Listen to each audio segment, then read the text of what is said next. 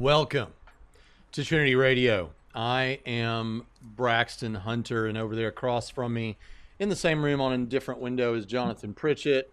And with us together is, again, just like last week, we actually had Steve McCrae on last Friday, but we had IP on earlier in the week, and he's back again. IP, welcome to the show. Yeah, thanks for having me. I'm happy to do this. Yeah, so we've got somebody in the Muslim world who watched, there was at least one Muslim who watched your debate with Daniel. And it seems like it's in full damage control after that debate, because not a lot of people were happy with a lot of damage control. Yeah, not a lot of people were happy with the way that turned out, except for us. There might be some people that are saying that they're happy about it on the other side, that poor Michael just got embarrassed. But I'm looking at Michael, and I've never seen him be more happy. Everyone that I've seen says Michael just is kind of a bloodbath, and it wasn't pretty. But there is a Muslim channel out there called Quran and Bible Blog that has a YouTube channel as well.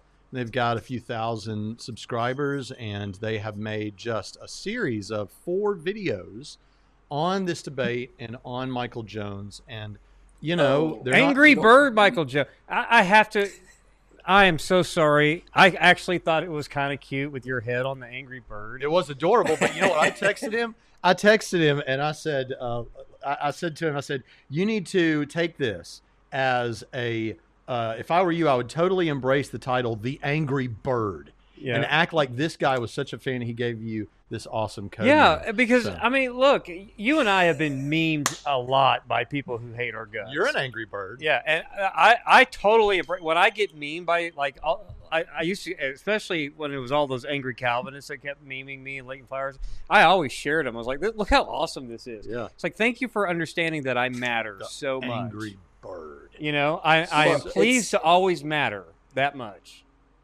It's funny because it's supposed to be an insult. I've said before, I said this to David Wood, I'm like, Muslims need to hire some comedy writers because they're not really good at this. Like, they're giving me a badass code name, and it's like, oh, look at him, he's angry. Are you asserting that Muslim apologists can't meme? Are you saying they can't meme at all? They can't meme. They're No kind meme of gang. they're kind of like the left can't meme.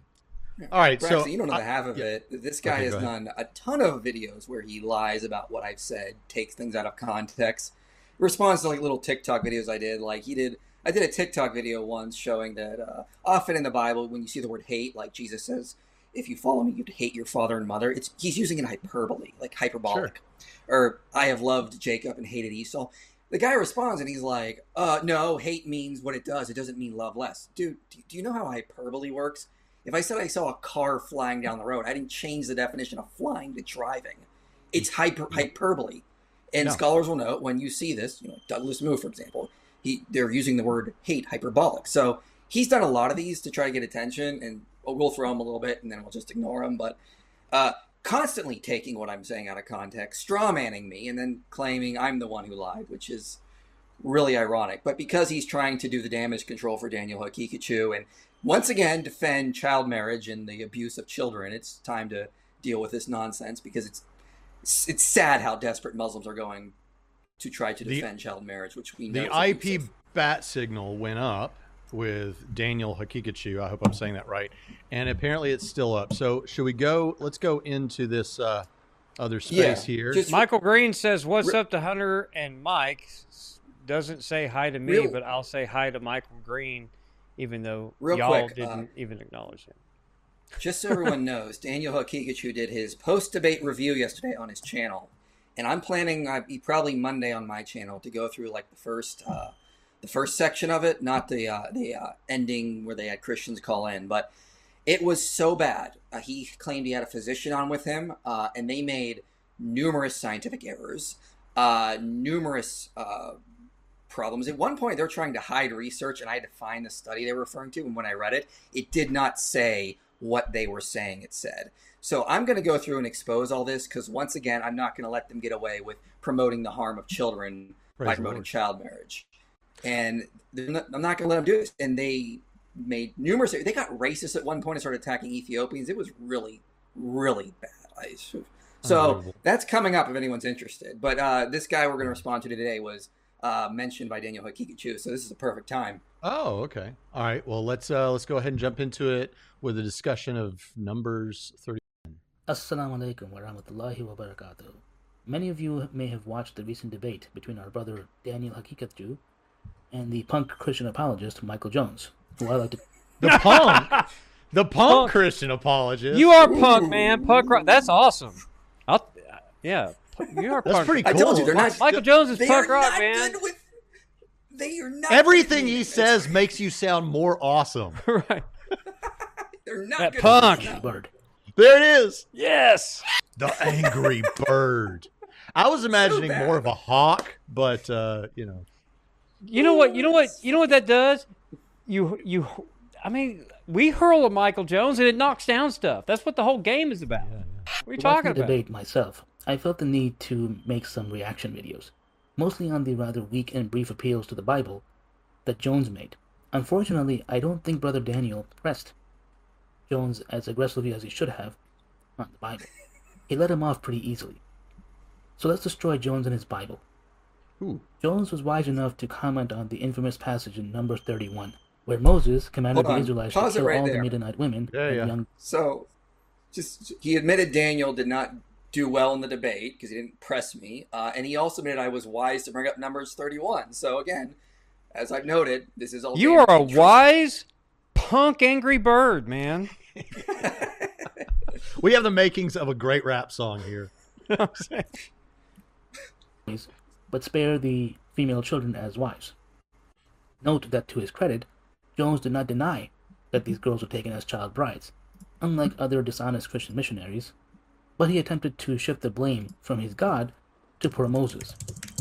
I suspect he'll go to Numbers 31, where Moses tells Israel to kill all the Midianites, but keep the young girls for themselves. And I suspect Daniel will argue God was permitting Israelites to take virgin child brides.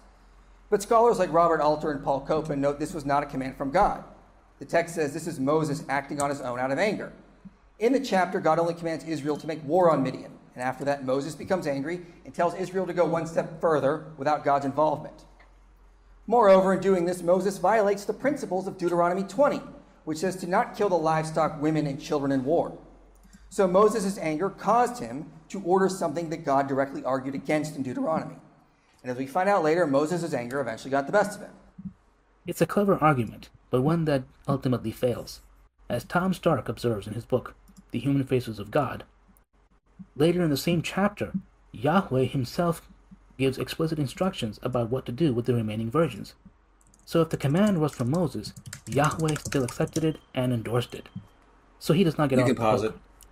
Yeah, and before you jump into that, I just want to say we'll probably privilege super chats today, and we'll get to most of those at the end. Thank you, Jim Amberg, who never wants to be mentioned, but thank you for your super chat. And I'll be saving those as we go, and we'll try to get to other questions depending on how it goes. All right, Michael, go for it.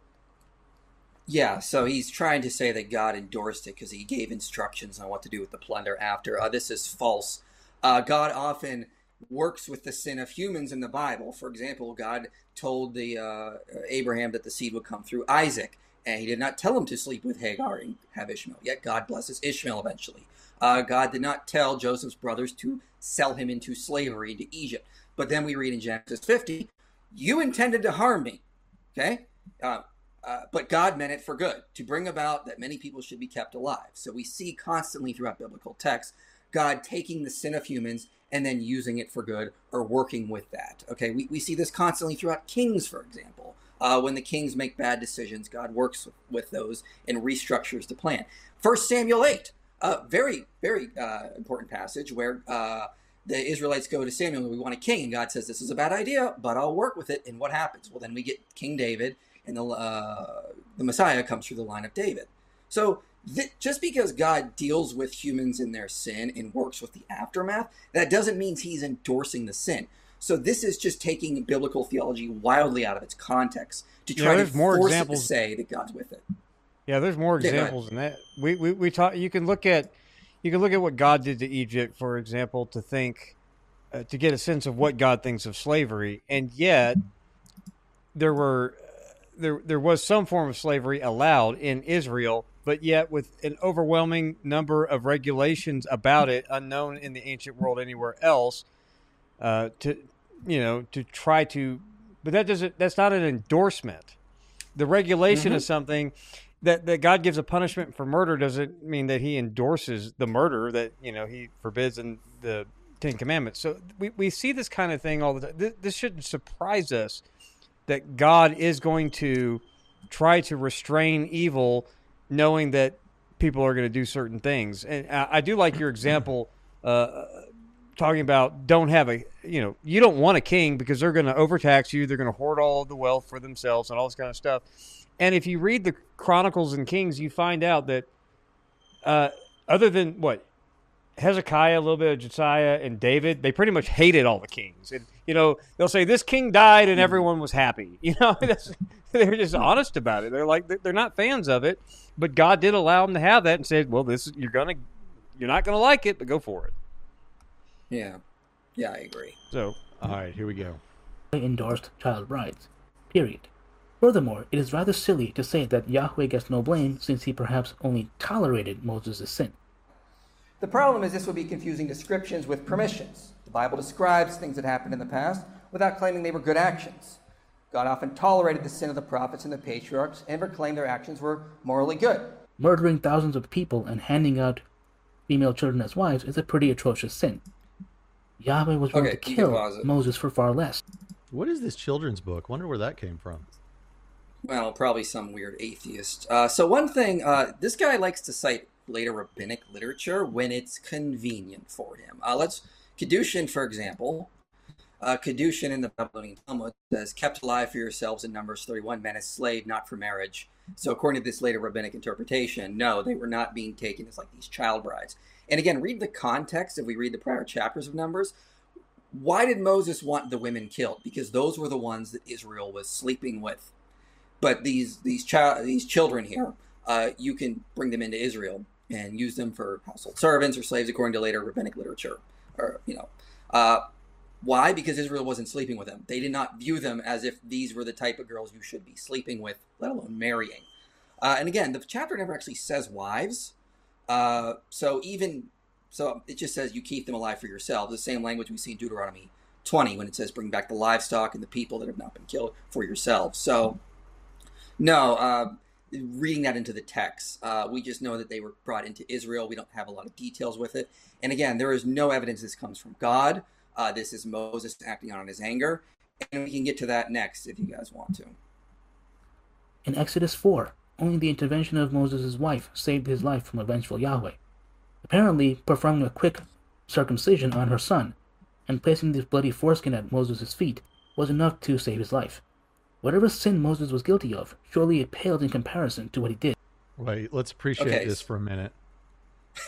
So we have the sin of killing thousands and taking child brides versus a sin atoned by bloody penile tissue, I think he means. Yeah. So you go ahead.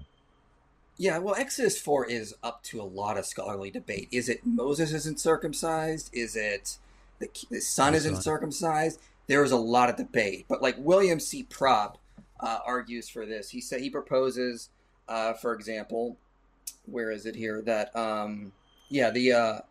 this is because Moses, because he committed involuntary manslaughter in Egypt earlier.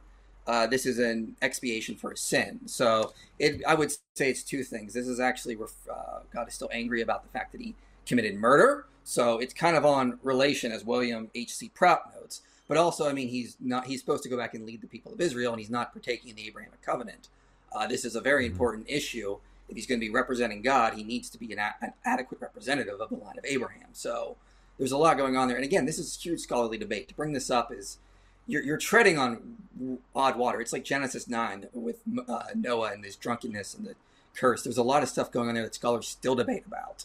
So you can't say there's definite things going on here, especially with whose foreskin this is referring to. Right, yeah. Okay, yeah. Let's keep trucking. The Midianites. That is, of course, if it was even a sin. There is no indication that Yahweh saw it as such. And as for the angry bird's appeal to Deuteronomy 20, Claiming that Moses violated the command to spare the angry bird population of a city, Jones is ignorant of his own Bible. Simply put, Deuteronomy 20 does not apply to the battle against the Midianites. First of all, the law only applied, as stated in verse 15, to the nations that are very far from you. The Midianites were actually very close by. Plus, the whole reason for fighting the Midianites was to wreak vengeance. Okay, Did you say pause it? Yeah, this is, so a couple things here. The Torah isn't a law code, as scholars like John Walton, Michael Lefebvre have noted. I did a video called The Misunderstood Mosaic Law, where I point this out. It's more akin to Proverbs, if anything. It's about giving guiding principles for how Israel is supposed to reflect the holiness of Yahweh and justice in the Middle East. People constantly want to call it a law, but it's more akin to things like Code of Lipid Ishtar, Code of Hammurabi, Middle Assyrian laws, in that relation. And I cover that in that video. And again, it's about the principles that we see. So, as I put it up in a quote from my debate from Dennis T. Olson's commentary, the holy war instruction from Deuteronomy 20 seem to be those operative in the minds of the Israelite commanders in Numbers 31. Okay, so there is a relationship here in terms of the principles here. Again, if you're in a war, you don't kill these people. You bring them back. And Moses, again, goes against these principles. Notice I said principles in the debate, not laws.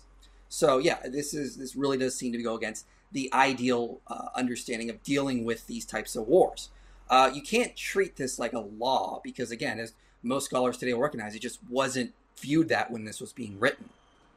And you brought that out in the debate, right? And I think we discussed it last week. Yeah, we discussed it in the review last week. This is just not these aren't law codes. These are guidance you can derive. It's like Proverbs. Sometimes you can derive commands from them. Sometimes you can't. Sometimes you derive principles. That's often how things like the Code of Hammurabi would function. There's a great book called Exploring the Composition of the Pentateuch where they cover this, and they point out in that book, in one of the chapters, that often judges, the Pentateuch talks about judges having to make decisions on certain matters.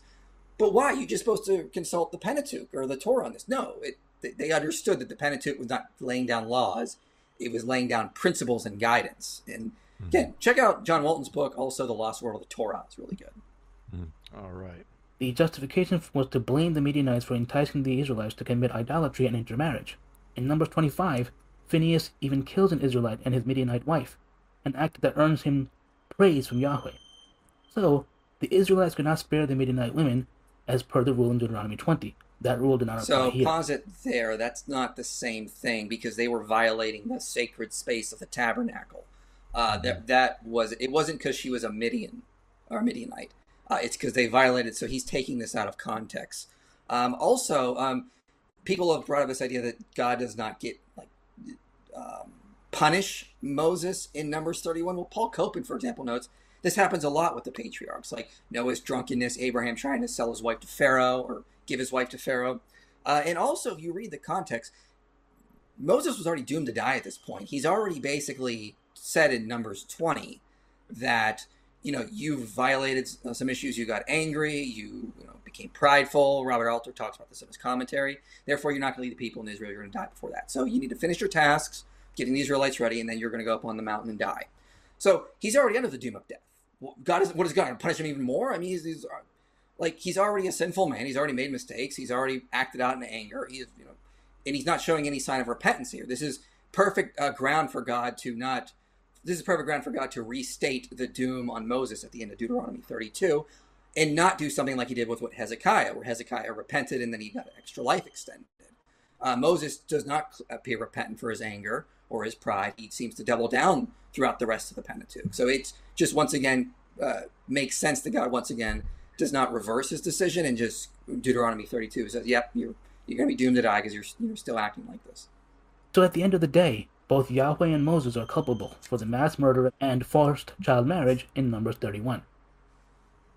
No. Why is Chris Hansen here again? Is it Chris Hansen? Is that what you say? Yeah, because I used him in the debate. You used him in the debate because he's the guy that always showed up whenever someone was arranged to meet a minor, and then they'd show up. He was there with a plate of cookies, and then I think did he get into some trouble? I don't know. Anyway, go ahead. I don't know. He should start. Someone should do a show to catch a prophet with Muhammad. You're gonna do great with the dad jokes, IP. Chris Hansen would like for you to take a seat. Take a seat right over there as we dive in. Given Jones' strong opposition to child marriage, I'd say he should throw his Bible away. You're finished. Finished. You gonna throw your Bible away, IP? Well, if you only take his very odd interpretation where he constantly quote mines things and takes things out of context, but yeah, that's typical with this guy. And he's supposed to be the Quran and Bible blog. I mean, you saw he takes a lot of stuff out of context, and you'll see. I cited Kedushin, for example. Later, he's going to try to attack me because I'm not using rabbis when it's convenient for him. But he's got that sort of double standard. All right, where do you want to go from here, IP? We've got a couple more videos from this guy. Well, I want to show that he does a short one right after this, and I want to show his dishonest tactic here. Is this the one that he argues that Yahweh is a hypocrite? Yep. All right, here we go. The problem is this would be confusing descriptions with permissions. The Bible describes things that happened in the past without claiming they were good actions. God often tolerated the sin of the prophets and the patriarchs and proclaimed their actions were morally good. According to the Angry Bird, Michael Jones, his God proclaimed the prophets were morally good, when in fact they were not. Did I hear that right? God often tolerated the sin of the I misspoke. I forgot to say not when I was reading that. But this is if you see my statement in the full context, it makes sense in context, right? Yeah. Yeah, but of course this is the dishonesty with some of these Muslim apologists. They just look for whatever they can. And to give a comparison, in Daniel Hakikichu's post-debate review last night, his co-host said that Daniel sometimes misspoke when he was supposed to say monarchy when he said puberty or vice versa. I don't see this guy making videos on how Daniel clearly is contradicting himself. No, he wants to get views. He wants to get views, so he's going to feature you, which is, we want to get views. That's why we were happy to have you come on, because you're a ratings booster. Yeah, I put up one of our critics. Why would he review a video of a guy he said kind of admitted lost in the last video? Right, and someone said at the beginning, they're like, hey, I bet this episode will have like 3 times the normal views. Of course it will. Right, that's one of the benefits of this situation. Look at Michael Jones, charitable, giving handouts to the YouTube benevolent. bottom feeders like us. The Angry Bird, Mr. the Angry Bird is Angry Bird is so kind to. Let's keep going. To those of us lower beneath him. And the patriarchs and proclaimed their actions were morally good. Yep, that's what it sounds like. So, according to this specimen, his God was a hypocrite. Now, hang on, pause there. Specimen is what you call somebody that you're attracted to, by the way. Like, man, that's a fine specimen. So, it's funny. He does do a lot of videos on me. People have said I live rent-free in his head, and he's got Jones derangement syndrome. So, I just wish there was a better picture without the pixelation here, but we work with what we got. Now, my wife is from Arkansas, as am I, and that might be just something like, honey, you're a fine specimen, of a man. No, I think I could. I'm going to take up for this guy. I could say about Pritchett is a fine specimen without indicating any physical attraction to you. Okay, you and my wife both agree. I don't know how I feel about that comparison. All right, let's keep going. Actions of the prophets as morally good when he was actually just tolerating their sinful deeds. He was saying things that he did not believe. Let's put this in perspective and look at the sins of the biblical prophets. They range from incest, mass murder, theft, and sex slavery and forced marriage. And yet, each and every one of these atrocious sinners, people who would rightly be called the worst examples in humanity, are actually called righteous or men of God throughout the Bible. The biblical Abraham, who married his half-sister, is righteous. The biblical Lot, who was a drunkard and slept with his daughters, is righteous. The biblical David, who was a raider, mass murderer, and practitioner of sex slavery, evidently did right in the eyes of the Lord. And of course Moses, who ordered the mass murder of women and children and the forced marriage of virgin girls, is a man of God. By the way, according to 1 Timothy, a man of God pursues righteousness and godliness.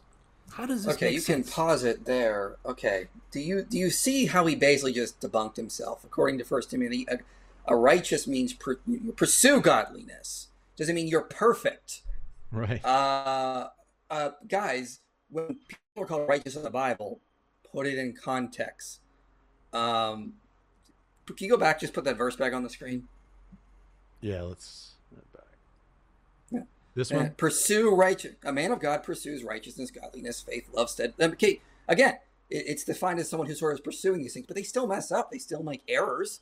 I mean, the Bible, when the Bible calls people righteous, it put it in context with Romans 3:23. All have still sinned and fallen short of the glory of God. Jesus is known as perfect, but God. So righteous does not mean in biblical context that you are perfect and you never sin. Yeah, and the Bible, sometimes it's in comparison to other people, like even Israel. Within Israel, you'll have the righteous and the unrighteous. You'll have Israel itself being declared righteous in comparison to the nations, even when Israel's, or a good segment of it's in rebellion. Or it can refer to righteous in a particular instance, you're in the right, as opposed to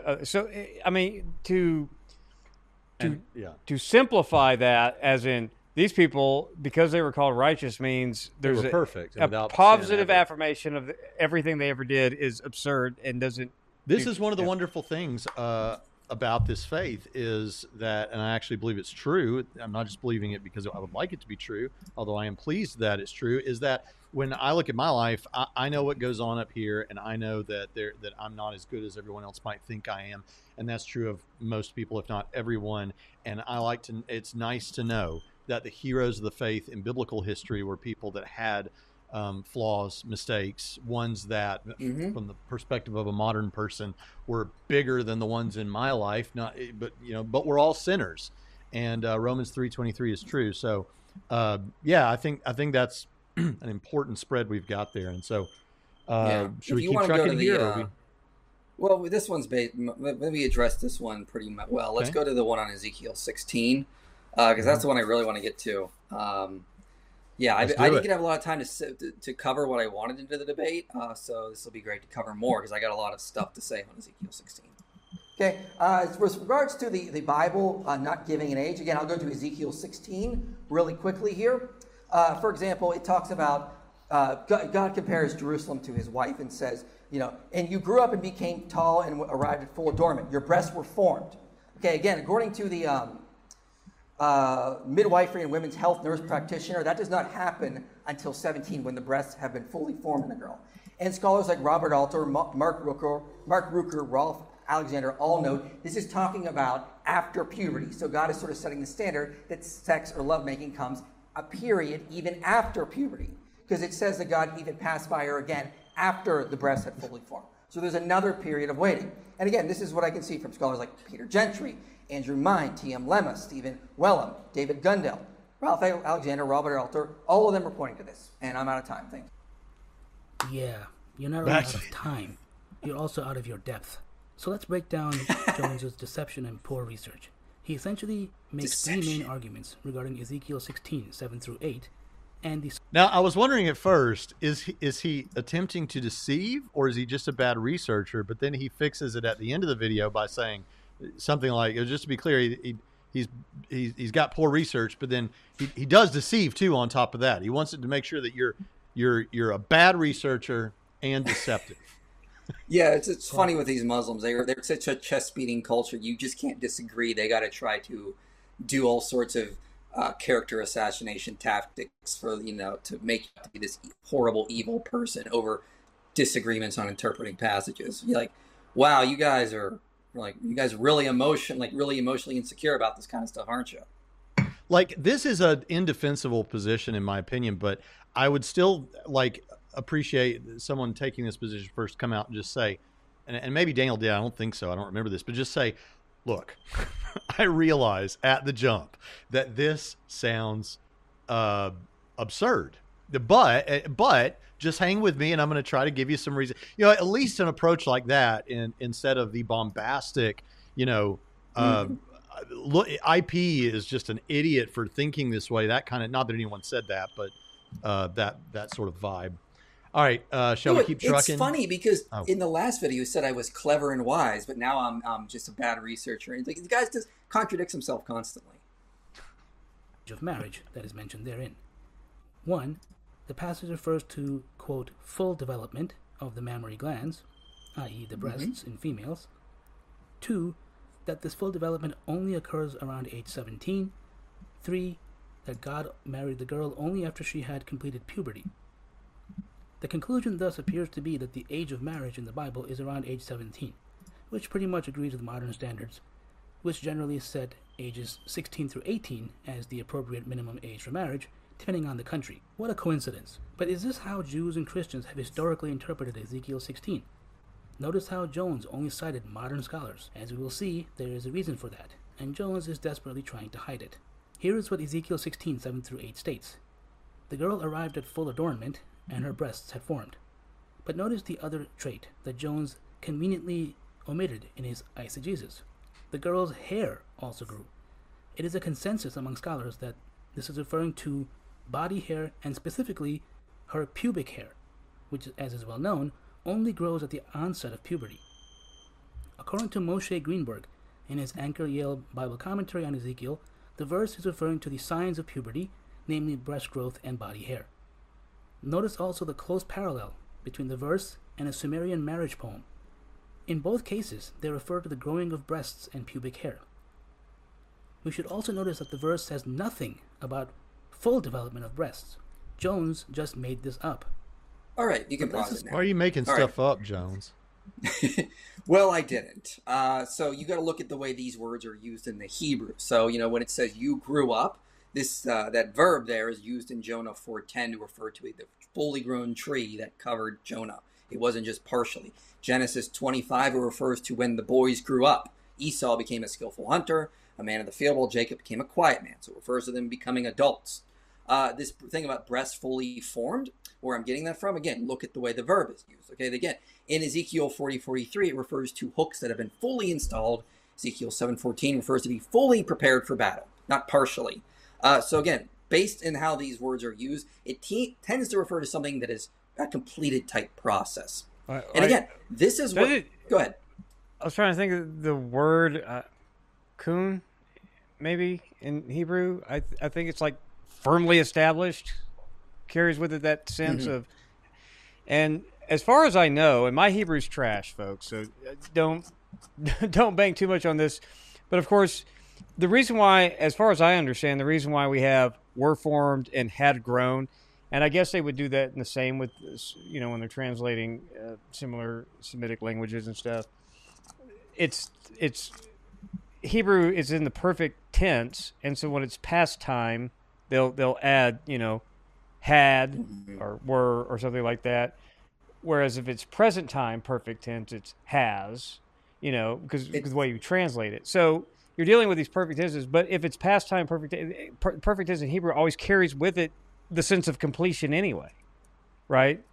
It can. It really depends on context, and scholars debate about this per passage. Well, sure, but when you look at this context, it's coming back to, after this process.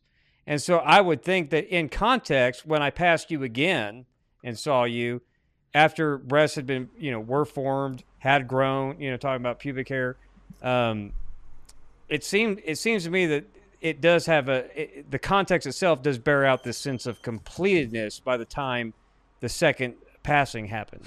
Wait a minute. Well, wait a minute. But again, not a Hebrew scholar. Your Hebrew is trash. Another reason why Christianity is inferior, because Jonathan Pritchett's Hebrew is trash. Christianity is inferior. I just want everyone to know that's the. Even though John Walton's Hebrew is not trash. How does that John Walton's a beast. But Pritchett, there's so many scholars that agree with you. I mean, Mark Rooker says in Holman Old Testament commentary on Ezekiel, after she had matured beyond puberty, God spread the corner of his garment over her nakedness. Robert Alter says the infant girl has passed puberty. Ralph H. Alexander in Ezekiel, the Expositor's Bible commentary, under his gracious care, Jerusalem grew to full maturity as a city. David Gundel in Before You Get Engaged says Ezekiel 16 suggests that a marriageable age came somewhere after puberty. Peter Gentry and Stephen Wellum say in God's Kingdom Through God's Covenants, much later after puberty, God passes by a second time and sees a young woman ready for adornment in marriage. Andrew Mine in Ezekiel in the Ethics of the Exile says, others have suggested that it's menstrual blood since the girl has passed puberty. T.M. Lemos says in Violence and Personhood in Ancient Israel that girls were married at or after puberty is the impression one gets from Ezekiel 16. Okay, in the Life Application Study Bible, New American Bible, they say this message reminded Jerusalem of its former despised status among the Canaanite nations, using the imagery of a young baby growing to mature womanhood. God reminded her that he raised her up. You can also see similar things in the New Interpreter Study Bible, New Revised Standard Version, with Apocrypha. Just me doing a quick survey of the scholars and things they've written about, scholars, theologians, they all tend to say this is referring to when she's ready for lovemaking. It's after puberty. It's after these processes. The hair has grown. The breast has grown. She's at full adornment. All of these have been completed. So, yeah, this is what this is basically. And then the coming showing. back to it thing, it just, like we've said, that just adds all the more to it, I think. Coming back later. So, I don't know. Your narrative there, your explanation doesn't, it may be what all these scholars that you have there say, but it doesn't fit the narrative, apparently, that we're trying to go for, I guess. But let's keep trucking. Assume for a second that this is what the verse really meant. How would an ancient audience have known exactly when breasts have fully developed? Did the Jewish rabbis perhaps have come to an agreement as to when that was? Not at all. In fact, they were all agreed that the verse was referring to a much earlier time than age 17. The Talmud mentions some of the different opinions. Nida 47 mentions 3 opinions, none of which mention anything about full development. It also records pause it there. The breast grows sufficiently so that a fold appears below the breast. Okay, this is I have rarely seen girls 12, 13 like this. Like, typically it's referring to, look, they have sufficient, you wait for a time for them to grow. So this is working against them. This is not something that you see at the onset of puberty, like 12 or 13. Mm-hmm. So it's talking about breast sag on the next line, like, they probably didn't know the exact age, but if you again read Michael Satlow's book, they had to wait for a time after there was maturity. Average age Jewish women in this time period were marrying in Palestine, late teens, early 20s. Amram Troper says the same thing in his paper. So again, let's stop and remember this is a problem that I typically run into just as a professor when you talk to people. Let's remember what we're reading in the Talmud, the time period, 200 to 500 CE, a lot of people think, and they get confused about what's going on in the Bible, as if Hebrew thought in the Exodus is the same as Hebrew thought in captivity or during the time of David, or that Hebrew thought was the same in the first century as it was at different centuries throughout, like it never changes. That's false, right? Mm-hmm. You will get lost, and so by the time you get to the Talmud writers, what they are talking about within categories that are post proliferation of Hellenism, even if they're writing in Hebrew, right? I mean, you can't unring that bell, right? That's already happened. And so they also have their own, a whole set of ways that they exegete the scripture, if they're even interested in the point of any of these passages at all, and all of their arguments and stuff. So I'm always skeptical when you have any sort of commentary, going back and say, well, these are what, as if Hebrew thinkers in 200 CE mm-hmm. are identical to Hebrew thinkers, Yeah, but you're just forming all your opinions about the ancient world, and IP's already told us based on what the scholars say. Well, I know, but and as Jay Denton has just said, but the scholars are in on the conspiracy. Hang on, but the guy had ripped on Jones for citing all of these modern scholars, who, by the way, also have way more access to ancient materials, both canonical and then just in the neighboring nations, way more access to put together a coherent understanding of the ancient worldview that is not necessarily the same worldview that you had That's right. 300 to 500 years. Yeah, that's a good point. After the first century, right? So to give an example, for example, you're right. I mean, there's so much more context now that modern scholars have that the rabbis didn't have. Like for Rashi said the god Dagon or Dagon was a fish deity because he connected it to the Hebrew word for fish. We now know from studying ancient texts at Emmer that's just false. He was a grain deity, and pictures of Dagon online are actually pictures of a Apkallu at the temple of Ninurta with like this fish hat on thing. So again, rabbis often made mistakes because they lost the context of the ancient Near East that we now have today thanks to modern archaeology. You can know a lot about, for example, the Jewish feast that the rabbis didn't know about from studying texts at Emmer that Richard Hess highlights in his book. So a lot of this context was lost to them. So that needs to be pointed out, and this is why we need to rely on modern scholars that have this context. The rabbis are still useful, but I mean, let's be honest about what's going on here. The modern scholars have a lot more material they can work with. And let's be honest that these rabbis in the Talmud don't agree on. I mean, it's all arguing. No. It's all just a bunch of arguments. Samuel Bar Abba, who said the verse referred to the time when a fold appears beneath the breast. This appears to be a reference to what physicians refer to. I just got to tell you, I know, we've been laughing about this, and we've already pointed out that this is a horrific thing to be, to still be being argued, I guess. But the thing that I want to say is I've got a 12-year-old at home right now, and I have a 15-year-old at home right now. And if anybody, the notion that anyone who knows 12-year-old girls thinks that this is a potential sexual partner for you, it's sick, man. Yeah, that's sick. Mm-hmm.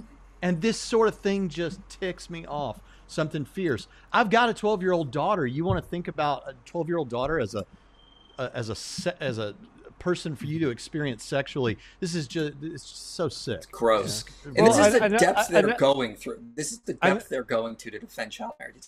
There's also a leap here that when it gets into discussing the Talmud, that tells us what they were thinking at their time period. It doesn't tell us what people were thinking when Ezekiel was writing, right? I mean, we already established that.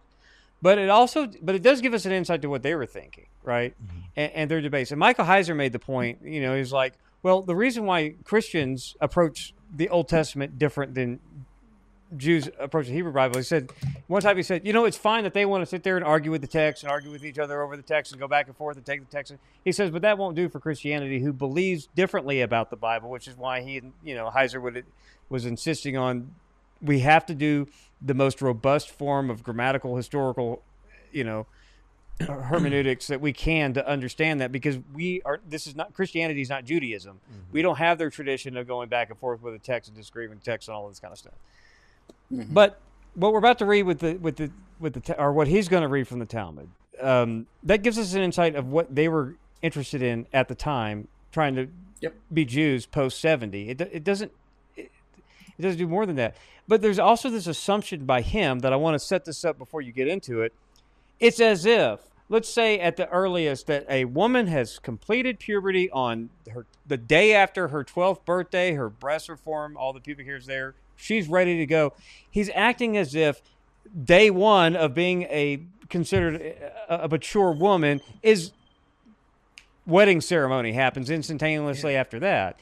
And that's unrealistic. Yes, it is. Just because even if at worst case scenario you could say, well, maybe even though one of the sources concedes there's no approximate age there, they're just guessing. But even if you conceded as early as 12, mm-hmm. It doesn't even follow from that therefore 12-year-olds were just en masse getting married the day after their 12th birthday. All right, let's keep trucking now. The inframammary fold. According to a 2000 paper in the journal Plastic and Reconstructive Surgery, the inframammary fold is detectable. I never needed to know the term inframammary fold. Hold on. Look at what this says, though. It begins to define the inferior extent of the breast. Okay, what did the rabbi say? When the breasts have developed so much, they begin to sag. So he's citing a paper on the beginning of this process, whereas the rabbis are talking more about this process has gone on for a while. Yeah. Wow.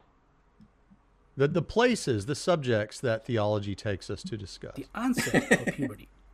Thus, the Jewish sages did not think Ezekiel 16 was referring to a time of full development around age 17.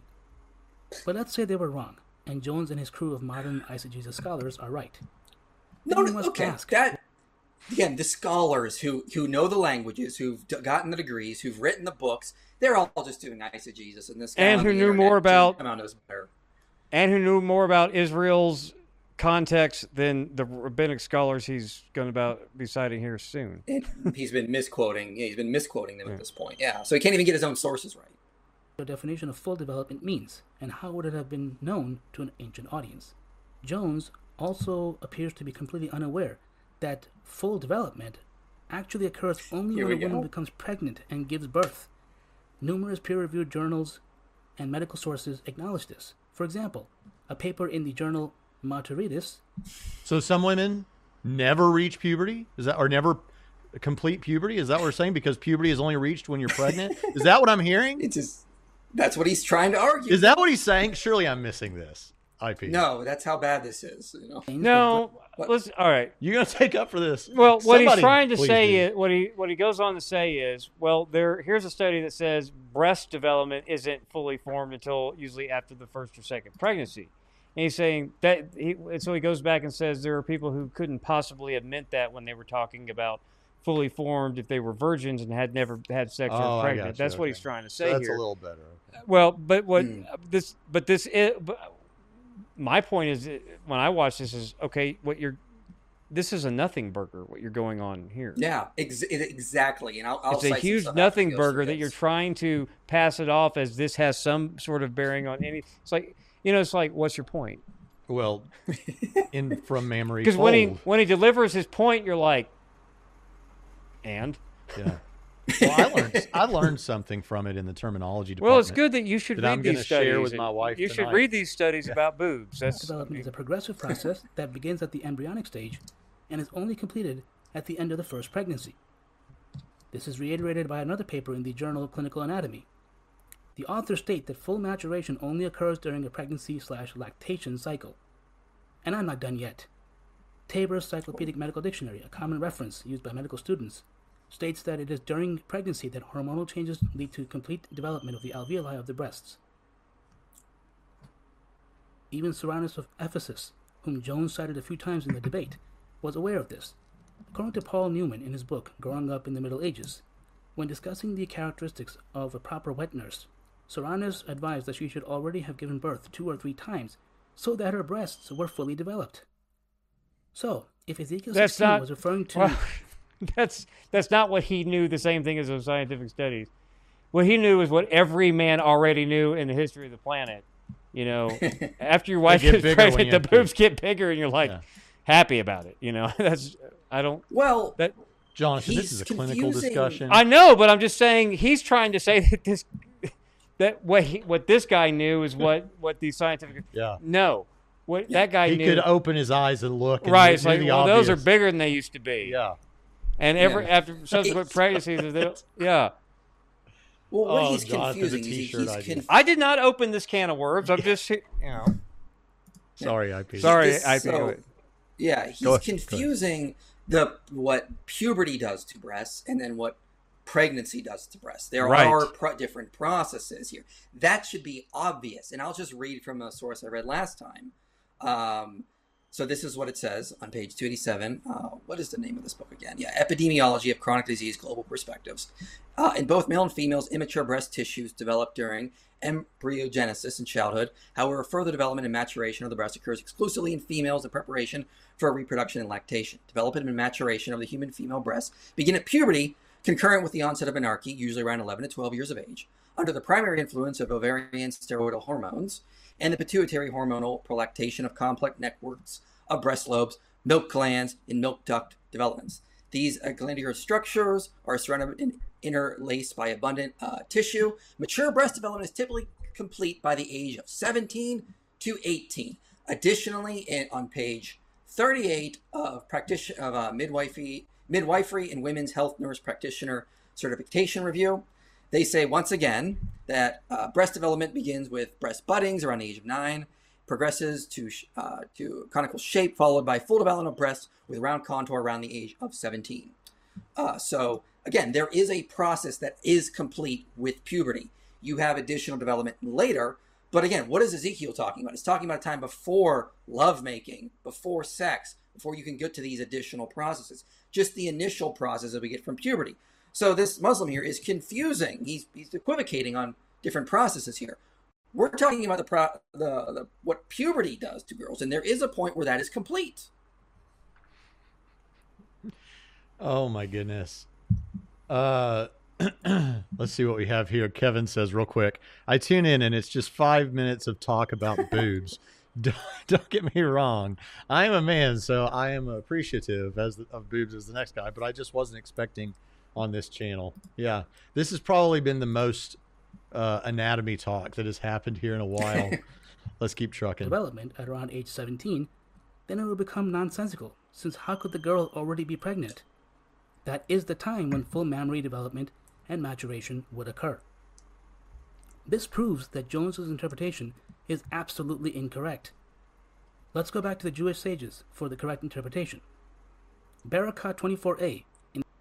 Let's go back to the Jewish sages for correct. Yeah, like here's the key to the Talmud. Here's the correct interpretation from a source where they all disagree on the correct interpretation.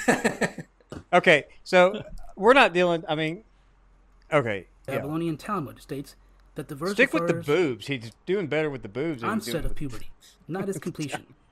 This is reiterated in Kedushin 81b. One last point.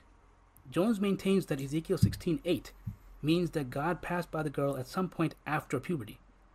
He only cited a few modern scholars in support, and not one ancient authority. He only cited a few. Well, it's a live debate.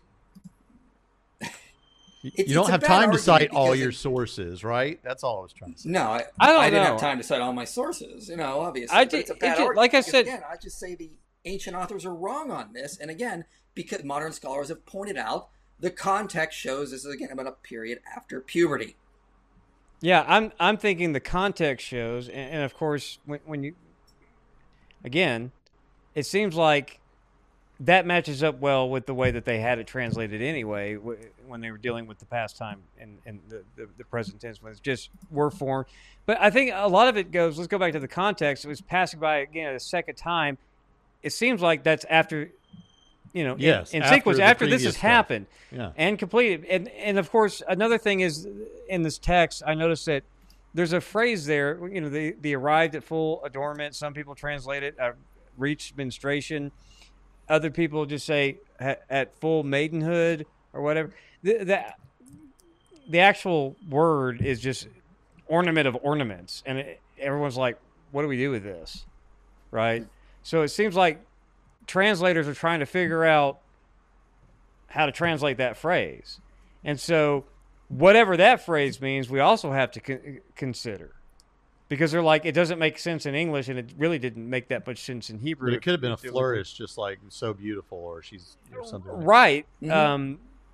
But it also might be, I think I was reading the Word Biblical Commentary, and I think they were saying that it also could be, just a scribal fluff up, and it could be other words. So there's we don't even know what that phrase really means, but they come to these things that arrived at full adornment or full maidenhood or whatever, because the translators are still at the point that, yes, in the technical commentaries, we don't know what this means, but the consensus is it has something to do with fullness, complete, reach full maidenhood. That's why all the English translations go that, because it's like, well, whatever an ornament of ornaments means, it seems like it makes the best sense out of this whole context, including all those eisegetical scholars that Michael states that this happened after puberty. The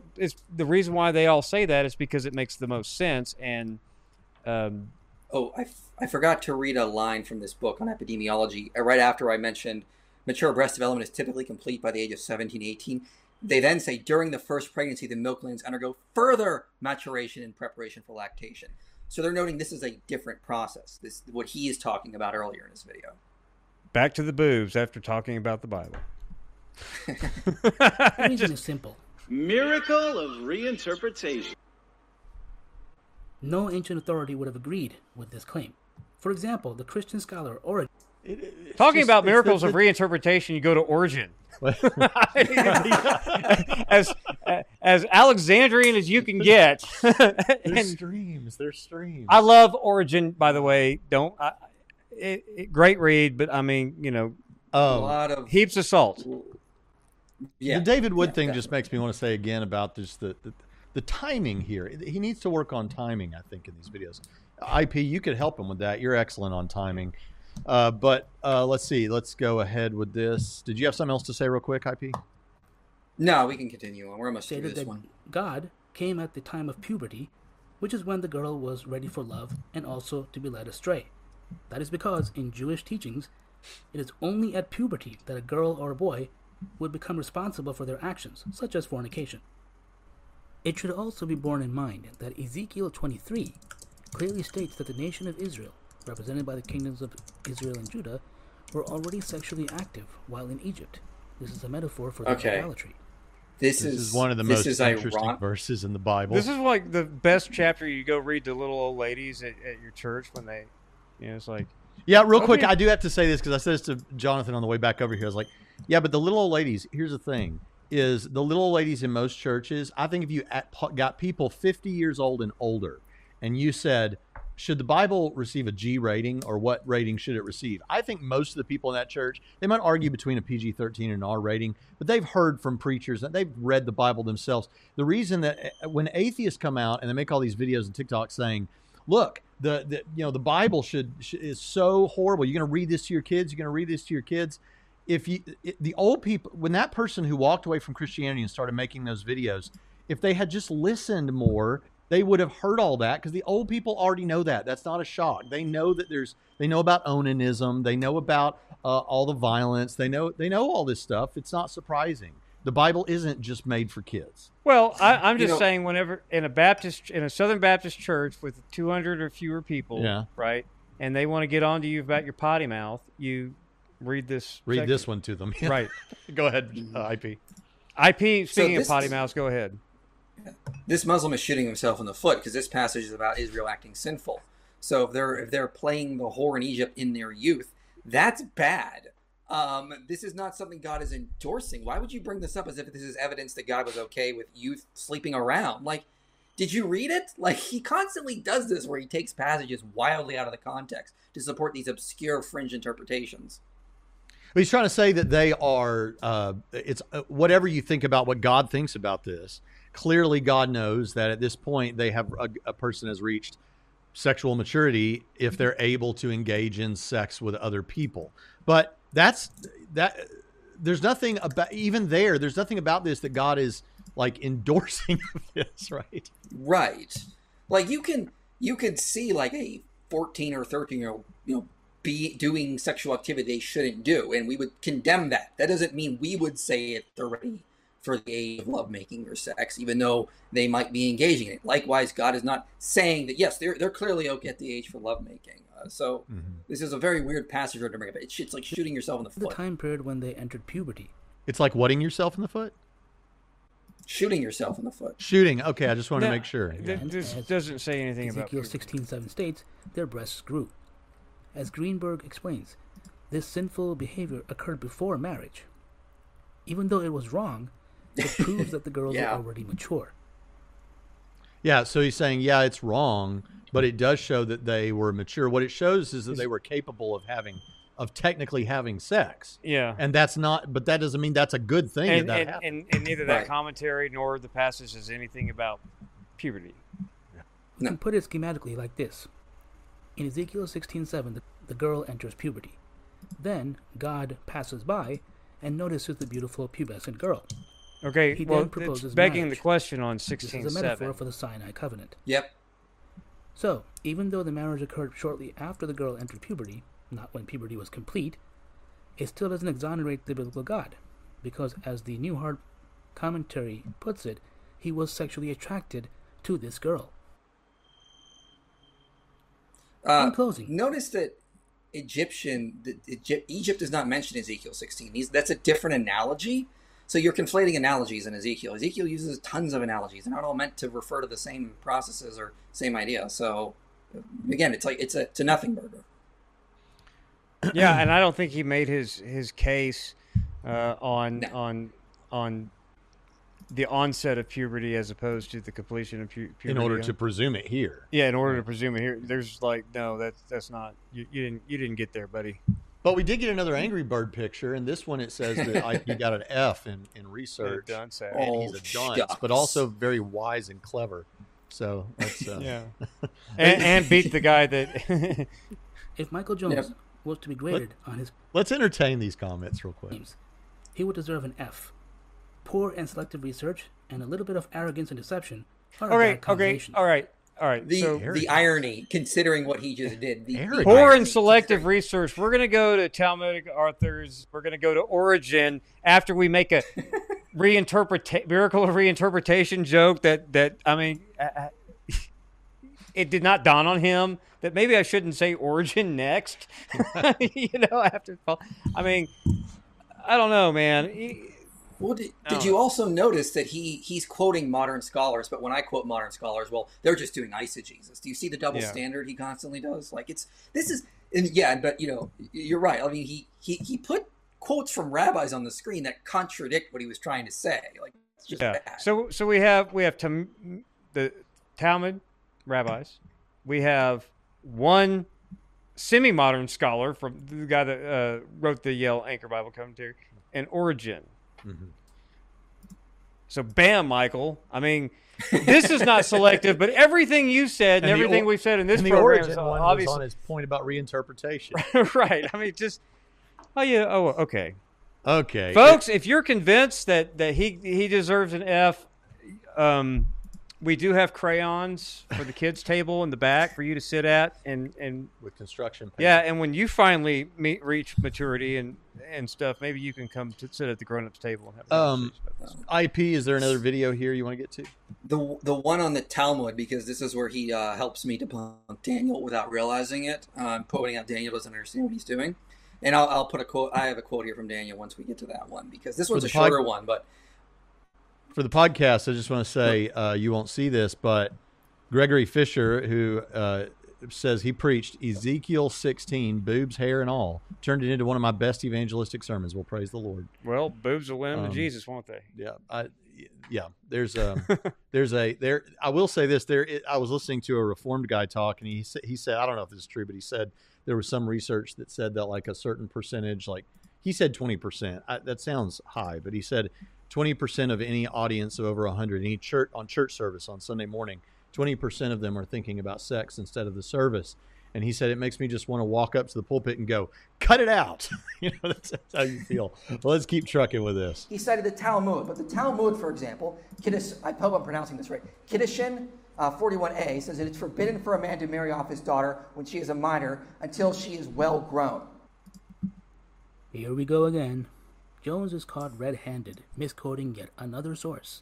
This time, it's the Talmud. He cited Kiddushin 41a to prove that the Jewish scholars prohibited minor marriage. But this is just another example of Christian apologists applying their anachronism to a particular... Whoops. I was not saying that. Again, the Talmud is a huge collection of different rabbis disagreeing constantly, and Muslims like Daniel treat it like it's like a unified document that doesn't contradict. My point in the debate was, let me just quote what Daniel said. He said, around 20 minutes in, he said, in ancient Jewish norms, a man can marry and have sex with a girl as young as 3. This ruling is found in the Talmud. And my point was, look, there are other rulings in the Talmud that says, no, you got to wait for the girl to mature. Obviously, a 3-year-old is off limits. Ironically, this Muslim is going to help me show Daniel did not know what he was talking about here. So this is just this is how the damage control's been going for Muslims lately. They're trying so hard, they're actually making Daniel look bad. He cited Kiddushin 41a to prove that the Jewish scholars prohibited minor marriage. But this is just another example of Christian apologists applying their anachronistic interpretations to ancient sources.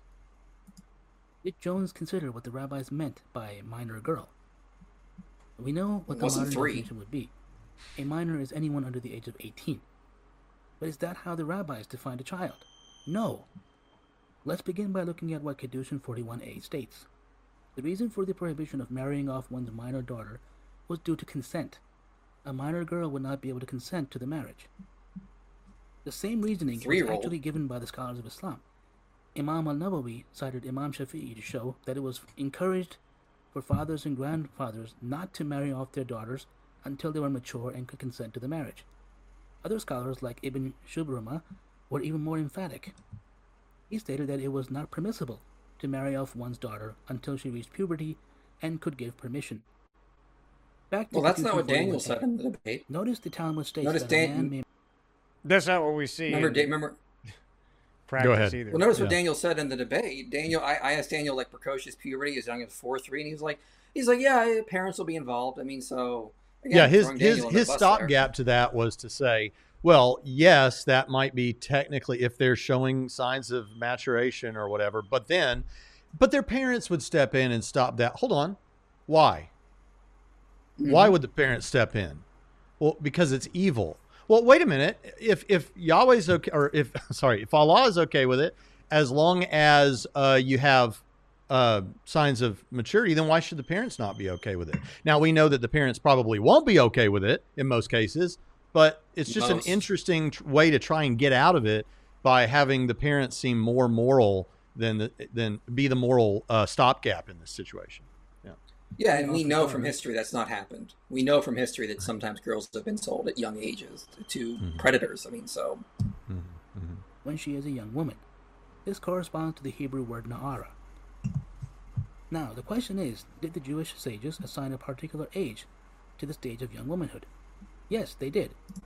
In Nida 47a, it states that the sages divided development in females into 3 stages: minority, young womanhood, and grown womanhood, comparing these stages metaphorically to an unripe fig, a ripening fig, and a ripe fig, respectively.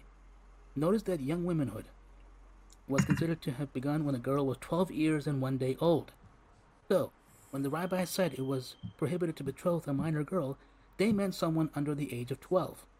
At or above age 12 was fine. There we go. He's just thrown Daniel under the bus, like I said, because Daniel said in the debate that the Talmud said Jewish norms can marry and have sex with a girl as young as 3. So here he is refuting Daniel for me and helping me.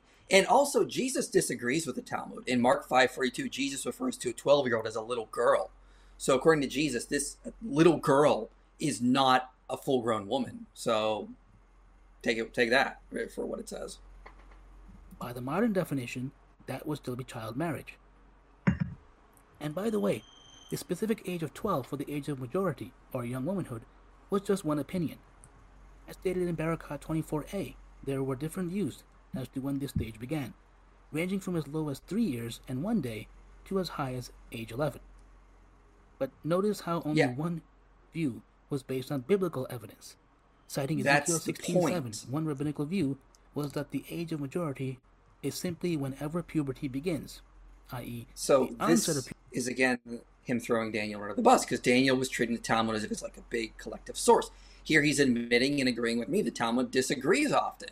You can't treat it like it's like this big collection of everything that just agrees with itself, or that it's everything in the Talmud is somehow like a legally binding command or something. Yeah, it's not the answer key. It's not like the teacher's manual for. I mean, it's not the ultimate teacher's manual for the. Torah. So you have 3, 11, 12. We're just approximating anyway. You got all that. So you know what you can take all that from all that. Not helpful. That's what you take away from all these. That's the Arkansas way post of saying it. Ezekiel's time anyway, talking about this stuff.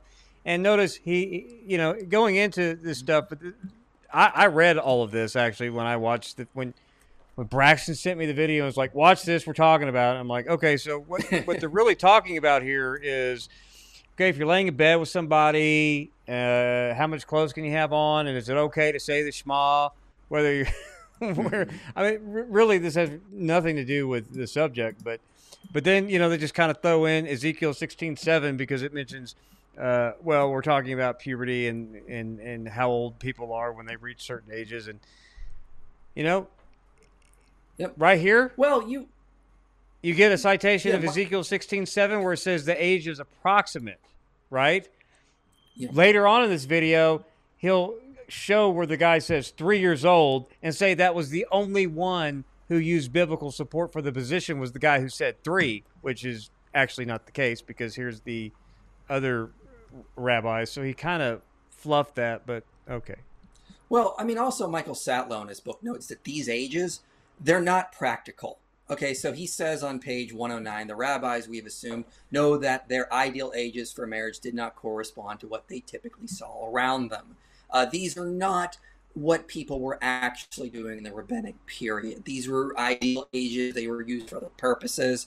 And he notes that, again, girls were marrying late teens, early 20s. In Babylon, it could be early teens. But in Palestine, again, the culture that Jesus was around, late teens. So, no, this doesn't work. All right. Almost to the end of this. It tells you what they thought at the time they were composing this stuff. Oh, that's the end. There's just where's the part where he... Did you edit this or something? Because there was a part where he talks about the... one says early as 3, and yet he was the only one who used... Maybe that was in a different video. I don't know. Maybe a different video. Because one of the videos is like... And only one of them used biblical support with these... But that one used biblical support, so that threw me off. So, in summary, IP, and then we'll take some questions if there are any. What would you say? Well, I mean, this guy has been obsessed with me for months, constantly taking things out of context. One video, he accused me of cherry picking because I quoted a rabbi for my support my case, and it's like that's not what cherry picking is. And here he is quoting rabbis constantly. Again, this guy he'll throw anything against the wall and hope it sticks.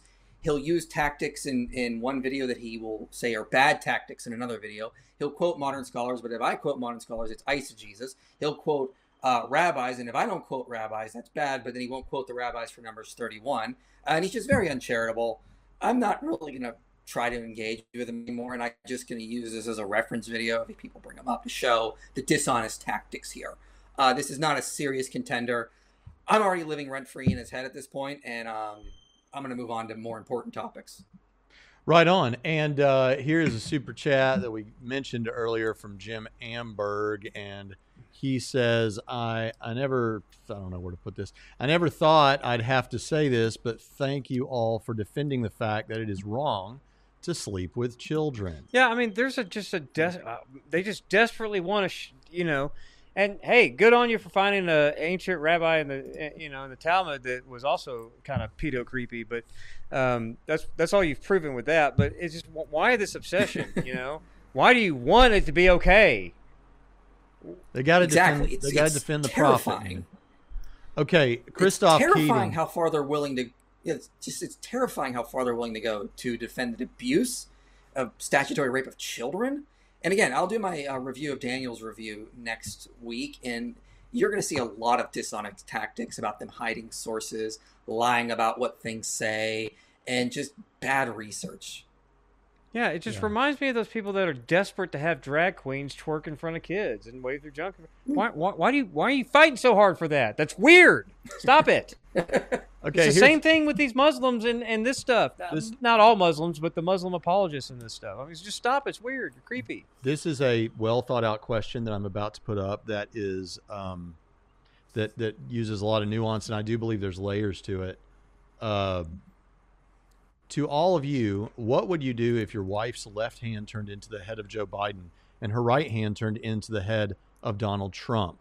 I would check myself into the Evansville Psychiatric Association. That's what I would do. I would take your DMT stash or whatever it is you're whatever on. It is, take it away from me. Take it away from you. Okay. That's Punch Bowl Haircut. We love him. Yes. All right. Christoph Keating I would think it was kind of cool. Celebrates Like, are they going to fight? Are they 1 month of channel membership. Yay. He says, yay for booby talk. I think we got our quota. I hope we got our quota.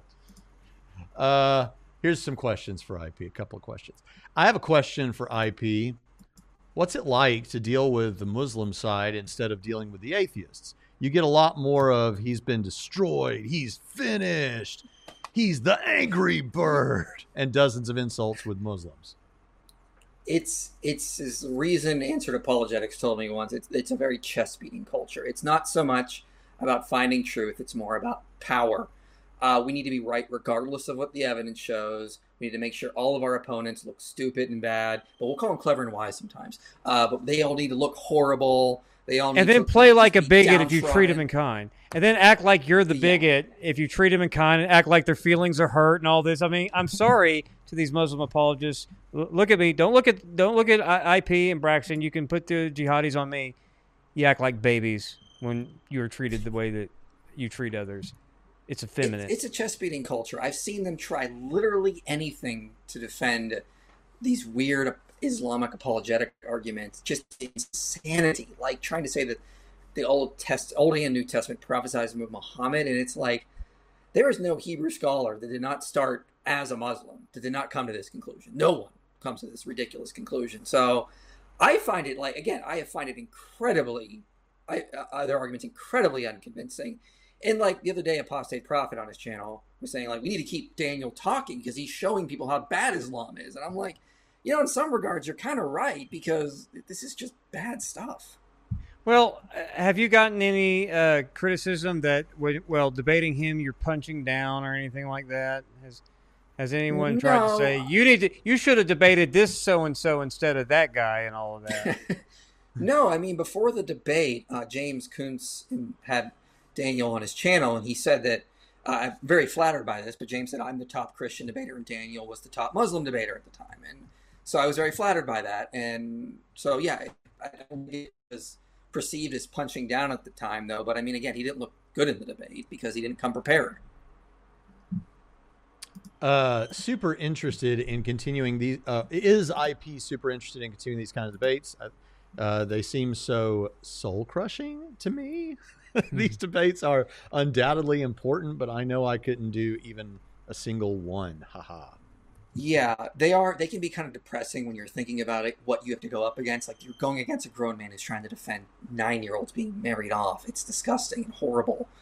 And, it's pure evil. Let's be honest. It's pure evil.